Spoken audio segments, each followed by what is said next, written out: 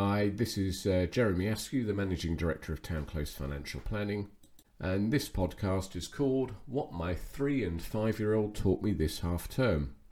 For reasons I cannot now remember, I went camping this autumn half term with my boys T and B, aged 3 and 5 respectively.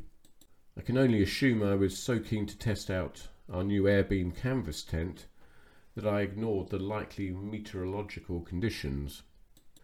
A stiff chroma gale had put paid to the previous cheaper nylon version, and as B has often pointed out, that tent would not have snapped had I pitched it properly. I remember to thank him regularly for that insight.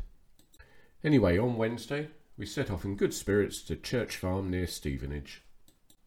With a bit of effort and plenty of chuntering, the tent went up, the car was empty, and the exploration could begin.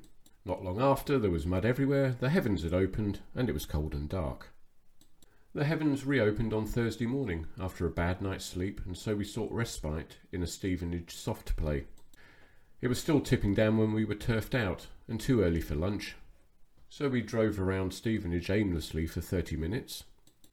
But many roundabouts later, we were at Nando's, but there was a 30-minute wait to get in, and it was the same at the other Nando's. And it was the same at the pub that we'd booked for dinner. I was now somewhat despondent. But then I had a thought. Why don't we pack up as much as we can and drive home, to the warmth and familiarity, and to Domino's Pizza? And tomorrow I could come back and pick up the tent, and everything would be fine. So I put this to the boys, sure that they would agree.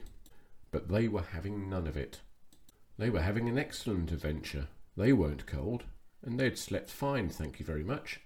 And they weren't even that hungry. Rain? So what? It's just water, and mud is fun. And then true wisdom arrived.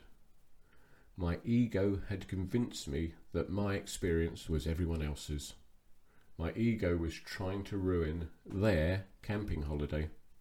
My agitation evaporated with this realisation, and my head cleared.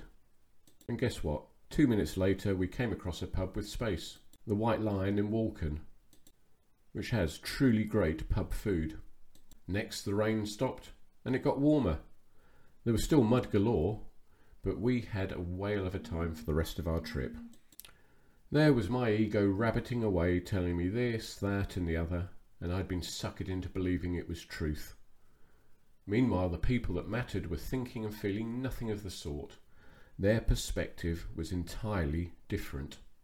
They were not wallowing in ego-created thoughts and feelings. They were just there, safe and happy, dealing with the only thing that there was, the present moment. They were not bothered about what had happened or what might happen.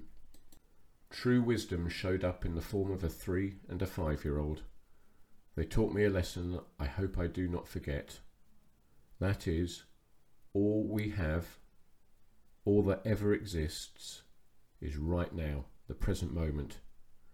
Everything else is a mirage we pay attention to at our peril. Thank you for listening. I hope you've enjoyed that, and please feel free to get in touch if you wish. Many thanks.